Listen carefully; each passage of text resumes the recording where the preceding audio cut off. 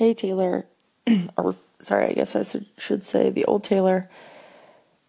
Man, I'm so sorry to hear about your passing. I wish this voicemail could get to you, but man, yeah, it just came so, I guess so suddenly, even though there were signs that you were dead. Like, well, sorry, I'm kind of getting ahead of myself. First of all, I found out you died during a song last night. The new Taylor, I guess, was like, oh, the old Taylor can't come to the phone because she's dead. And it was like, whoa, that is an intense way to tell, like, millions of people that, like, someone very beloved has died. But I guess who am I to judge? You know, everyone grieves differently.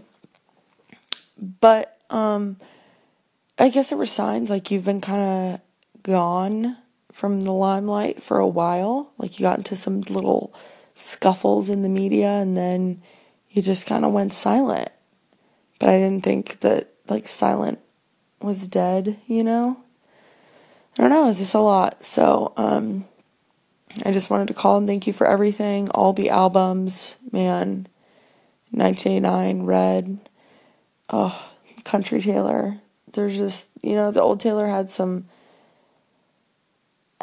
bops, you know, and she was cool too. So I guess I'm talking to you. I'm sorry to hear that you died, and I wish that you feel like you did your time on Earth justice. You know, the new Taylor, no idea what's about to happen. She came out with a new song.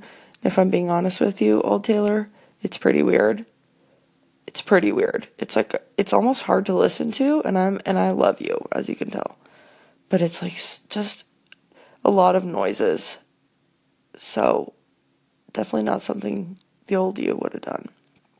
Anyway, just trying to figure out how to grieve and thought I'd leave you a voicemail. So I miss you. I love you.